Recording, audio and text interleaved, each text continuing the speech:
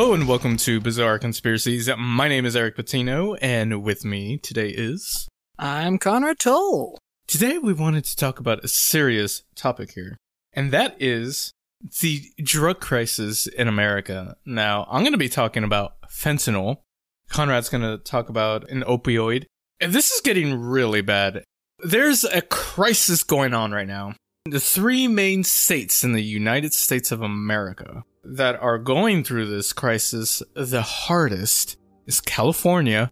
And I know we have a lot of California listeners out there, so if you want to email me, please do, because I want to learn more about this and if it's still a severe problem. Because I've heard some precautions being taken into effect by the California Police Department and by the government, but I haven't heard if it's making any bit difference right now. But California is one. Colorado is another one that's this fentanyl crisis is being hit hard right now. And Florida.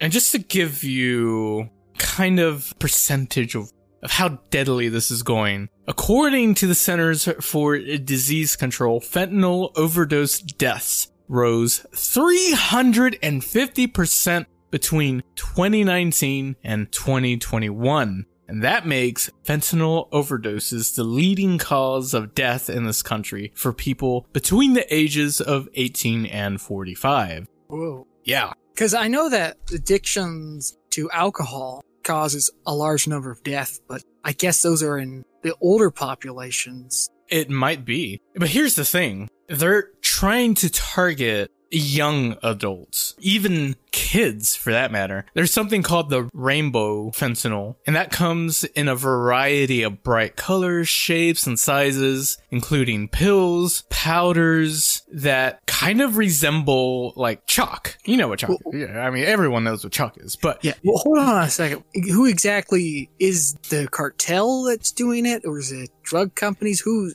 making this? Oh, we're going to get into that because it's several factors, okay? Okay. But the rainbow fentanyl one is actually kind of a concoction of these drug dealers. Now, this rainbow fentanyl doesn't come in like that. It's being made into this concoction for attracting younger adults and kids. So what they're doing, but what it is essentially is that they're mixing these drugs. So they're taking something like, let's say ecstasy, okay? Ecstasy itself isn't going to kill you, but if you lace it with something, it can become deadly. And this is what they're deliberately trying to trick the younger adults into taking. They're thinking they're taking ecstasy, but what they're actually taking is ecstasy laced with fentanyl. And they're making it colorful and bright to make it non-threatening look. And people are overdosing and dying because of this. Yeah, no, fentanyl is quite deadly. My uncle actually died of fentanyl in 2019, I think. It was 2019. Yeah, you were telling me about that. It was, I don't remember exactly which one. I think it's cocaine, I believe it was, laced with fentanyl. He didn't even know there was fentanyl in it. Yeah, most people don't. So he was getting his cocaine, I think it was.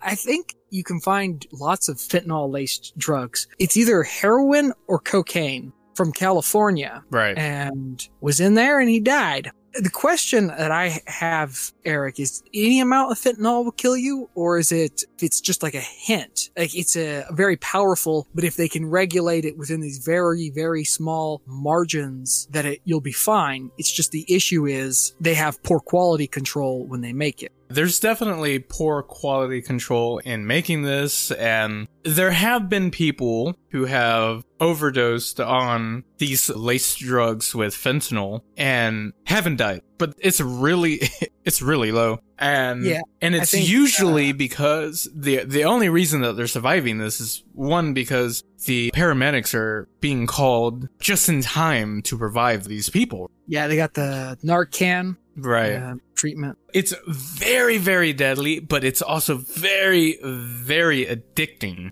So once you try it, let's say on an ecstasy pill, you don't overdose on it, you become addicted to it and you want to take another one. And that is what's the problem here. It's so addicting that you just taking it because you don't know that it's laced. And that is how people are overdosing on this. Oh. If you take fentanyl raw, just on its own, yeah, you're gonna die. No question about it. Because they're lacing it with small doses of this fentanyl, they're being addicted to it and they're taking more of it. Okay. Now, I always thought that the reason that drugs were being laced with fentanyl was because things like meth was hard to make. So drug lords and all of that were like, hey, if we just substitute out a little bit of fentanyl can go a long way and make our batches cheaper to make, we get the same effect. But no, you're doing it for the addictive quality to ensure a customer base. yes, that is definitely 100% it. This isn't just happening in the 3 states that I mentioned. It's like actually happening in every single state in the US. It just so happens that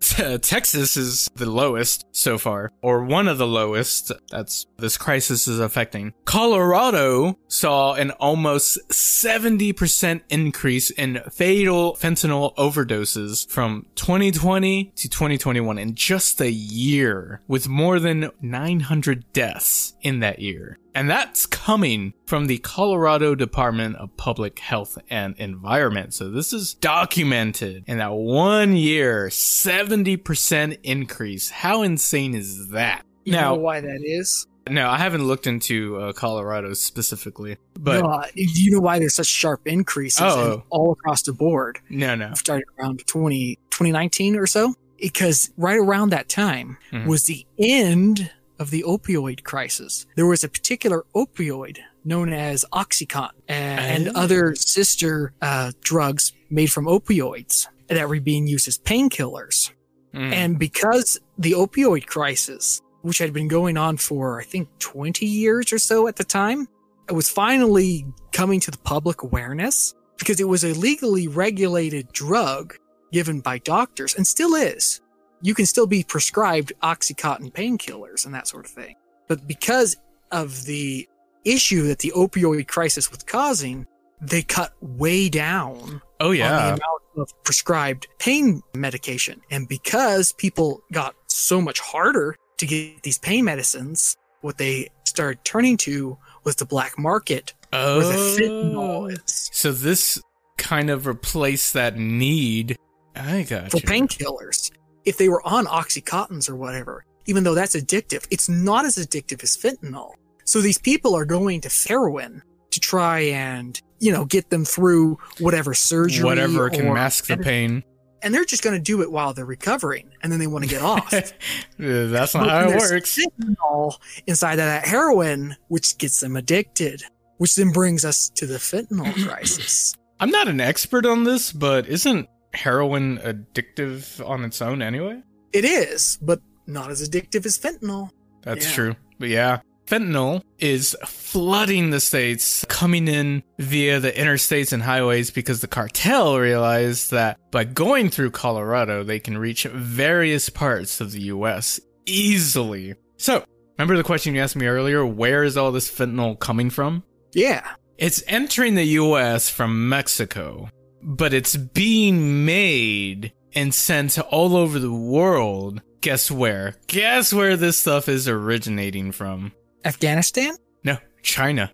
According to the Drug Enforcement Administration, China has been the primary source of fentanyl and fentanyl-related substance trafficked directly into the United States. In 2019, the Chinese president implemented restrictions on the production and sale of fentanyl within the country.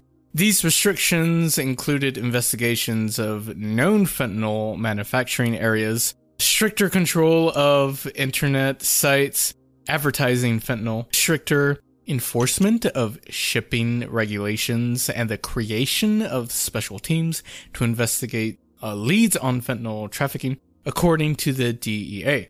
New guidelines have the ability to severely limit China's production and distribution of the drug. You know the craziest thing about this fentanyl in China is? They have an epidemic there. No. Oh. This might be an alignment of conspiracies here, but this is actually true. Guess where the biggest lab production of fentanyl in China is? Guess the location. Guess the location. It's not Wuhan, is it? It's Wuhan. Oh my goodness. But here's the thing. I think Wuhan is a large lab area. So there's a lot of labs. Wuhan has a large research facility. So the research facility is making fentanyl and selling it on the black market? I don't know, and it's never speculated that the research facility itself is making this fentanyl. The workers there have like a side hustle because they're smart folks that work in chemistry. The biggest lab for fentanyl can't coincidentally be also in Wuhan, right? There has to be a reason for it.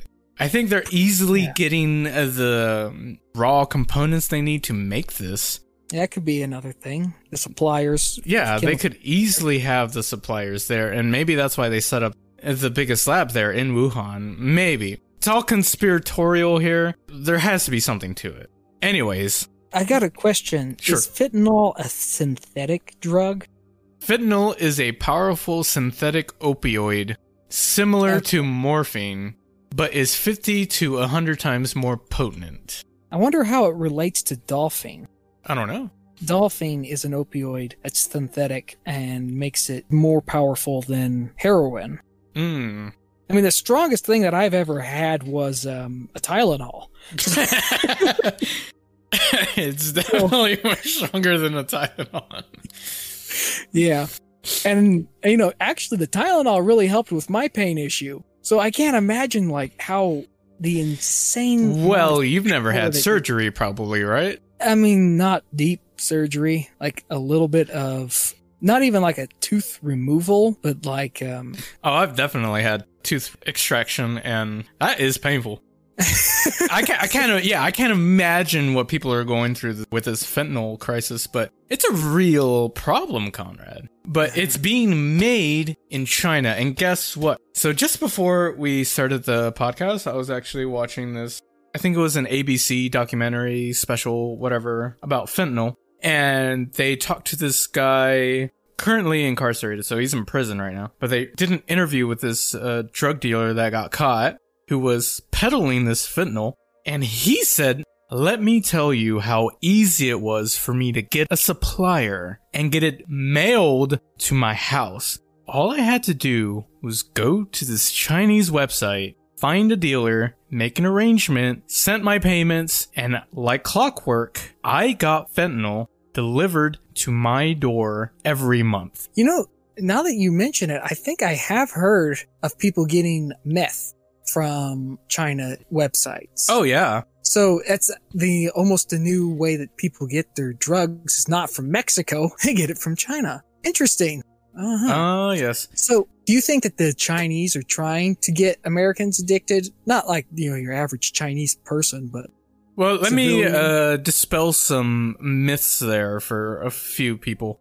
I think that the average Chinese citizen is just as affected as the average American citizen is with this drug. I would say nobody is safe from this, not even the Chinese people itself. But I do think, yes, the CCP has some kind of agenda going on here.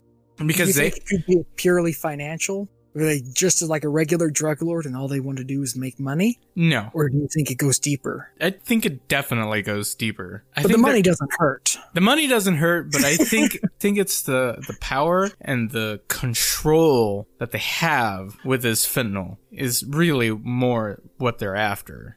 Funny thing is, when it comes to power and control and all of that, it almost kind of mirrors how the whole opioid crisis started. So, do you know who the largest, most powerful lobbying group in the United States is? Like, what industry spends the most money in lobbying?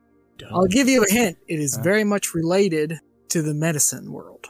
Really? It's the pharmaceutical? Yep, it's the pharmaceuticals. Number 2, insurance. In fact, if you go down the line of the largest industries that are giving money in lobbying, if you add up all the ones that are related to medicine, so you have the hospitals, the pharmaceuticals, and the medical insurance groups, you add them all up, they make up about half of all the lobbying. Jesus. Yeah, that's insane. It's about, for the past 20 years, if you add up the pharmaceuticals, the insurance, and the hospitals, you're looking at around $10 billion just spent in lobbying. put that into perspective, that's just money that you're spending on bribing politicians, pretty much. $10 billion. Several countries that don't even spend close to that much money in that time period on their army. That's probably on par with like the Polish military for the past 20 years. And the Polish military isn't small. That is huge. So what does this have to do with Oxycontins and all of that? When the Oxycontins first came out, this new type of painkiller, this opioid created painkiller. So it's not synthetic or as synthetic as fentanyl is. So it's supposed to be the first highly effective at stopping pain, non-addictive painkiller. The only problem was it was totally addictive. Yeah. But it was marketed as not addictive to doctors. So these doctors, and it's approved by the FDA as non-addictive. The reason why the FDA did that is because of all the massive amount of money that they was getting from the pharmaceutical company. Because the pharmaceutical company is pushing all of these opioids to be just prescribed by doctors. And if they can put it as non-addictive, I mean, if you give a doctor a medication and say, here is this medicine, it has no downsides to it, and it gets rid of your patient's pain. This doctor is going to be a whole lot more liberal with his prescriptions than if you were like, hey, this is a little addictive, make sure that your patient doesn't become addicted to this painkiller, Those are two highly different approaches. That's the sort of thing a doctor should know before he's prescribing it. So if you think the amount of money that the pharmaceutical industry spent on trying to buy Congress and the FDA and all these other government agencies to make sure that they get their drugs approved the way that they want them to, and they don't have the regulations on them that they don't want, then it should come as no surprise to you that they would also spend money on marketing this drug to the doctors. So these doctors are given tons of advertising trying to get them to use this product in their own practices, and it became all the rage for doctors, and they started prescribing this thing like crazy. And then as research came out that, hey, this is addictive and people are getting addicted to it because, it's going out there by the, millions of prescription, people are getting addicted. And as this information comes out, just like back with the smoking companies when information was coming out that, cigarettes are harmful or all those other industries, they buried it. Not because they didn't know about it, but because they wanted that money. And not only did they know that the prescriptions were getting people addicted, that people were abusing their prescriptions, but also that it was being sold on the black market because people would get addicted to it, lose their prescription. So there was a particular town that's very famous. It's like the hallmark of the opioid epidemic, where if you looked at by the county, how many prescriptions were being written for people in that county, you would come out to an average of 139 prescriptions being written for each person. There were more prescriptions being written than there were people in the county because the people weren't taking those prescriptions. Somebody was taking those prescriptions, buying them, filling out, getting all these pills from a pharmaceutical and then selling them on the black market is what was going on. And that was so commonplace. And nobody was doing anything about it because the pharmaceutical companies were burying this because they don't care who's buying it. Just as long as somebody's buying it, they're making money. Sure. I don't understand what's going through the head of these people when somebody pulls up at your pharmacy with like 1 million prescriptions. You're like, yeah, let me just fill those prescriptions for you right away. But yeah. I'm sure it was a rigged location. Yeah, probably. Man, that's insane. Yeah, 135 prescriptions for each adult. I think I got that number wrong previously. 139 in Cleveland County, Oklahoma. The legal system, when they got a hold of this, they've gone after Johnson & Johnson for this. And it's kind of flown under the radar. I bet this is the first you're hearing of it, right, Eric? Oh, yeah. But it really did come to a head a few years ago. And now they're cracking down on it and cutting away, I guess, all the money that pharmacies made from it. But if you were to Google it, you can still see how much money the pharmaceutical companies is throwing to make sure that their name stays good. Like they're still throwing money at it, like left, right, and center, showing how much. So if you Google it, you'll find a bunch of official news sites that tell you a bunch of lies, pretty much. And not lies through actual misinformation, but omission. Right. So this one that I've pulled up, and this is like my second one that I went and looked at because I wasn't looking too deep into the official sources. You really have to go to insane conspiracy theorists to figure out how messed up this is, even though you actually... It's all out there. So if you go to insane conspiracy theorists like Oklahoma courthouses and other places like that, then you'll find the truth, but maybe not so much in the mainstream media. So the way that it's portrayed is not that it's being pushed down the pipeline by the pharmaceuticals to the doctors as being a addiction-free opioid, even though I'm pretty sure they knew at the time when they first started pushing it that it was addictive, and they buried that. I'm almost positive of it. They didn't care. They're just drug overlords who happen to have a legitimate front as a prescription company. Sure. So the main story generally will skip their whole part mentioning that it's addictive, or it'll say it was unknown to be addicting, but it probably was known. I'm sure it was, too. So they skip over the beginning, really, and then it says from 1990s to 2010, it was a prescribed prescription and people were just overdosing on it. In fact, it made up 2/3 of all drug deaths in the country. So it was right around 80,000 deaths a year at its peak. So it was somewhere, I think, around 40,000 deaths a year up to 70,000. A very, very deadly crisis. Overall, its whole run, it's killed just under 1 million people in the U.S. alone. Wow. And here's the thing. It mentions, it's the huge death rate in opioids or opioid-related deaths. Heroin addiction grew because people who lost their opioids were turning to heroin as a less expensive and readily accessible, because apparently black market heroin is cheaper than a pharmaceutical drug, which just tells you how much money these companies were making off of opiums. In fact, in the 2010, of people interviewed who were heroin users, 90% said they started out using prescribed opioids. Oh, man. So it was kind of hooking people onto illegal drugs. So it was like a gateway drug. And then phase 3, it switched into fentanyl. How do we solve this problem? Is a 6-fold process. First, we need to expand public funding for treatment. And then we also need to continue research and treatment, medication, and medically assisted treatment research. And then we need to also secure federal funding for overdose rates stabilize. Number 4, we need to establish standards for sober homes. 5, we need to establish large-scale provision interventions. And then lastly, we need to promote research-based prevention treatment programs and public health campaigns. I can't really tell you the difference between most of these. They all kind of sound like the same thing. How does expanding public funding for treatment and establish funding for standards sober homes actually vary? Because you would think that number 2 there would be part of number 1, and so would number 4, and then number 6 would be part of number 1 as well. So do you see the issues with all of these? None of them actually talk about the root cause. None of them mention the fact that, hey, the pharmaceutical companies were part of the problem. I mean, they're not going to admit that. Because if you scroll down in this, it even mentions one of the main problems with it as a possible solution. The person who's writing this says, in the 1950s, more than 50% of the adult population was smoking, and now the U.S. has one of the lowest smoking rates in the developed world. So this requires multiple efforts and public funding and that sort of thing. So, this is how our program will succeed.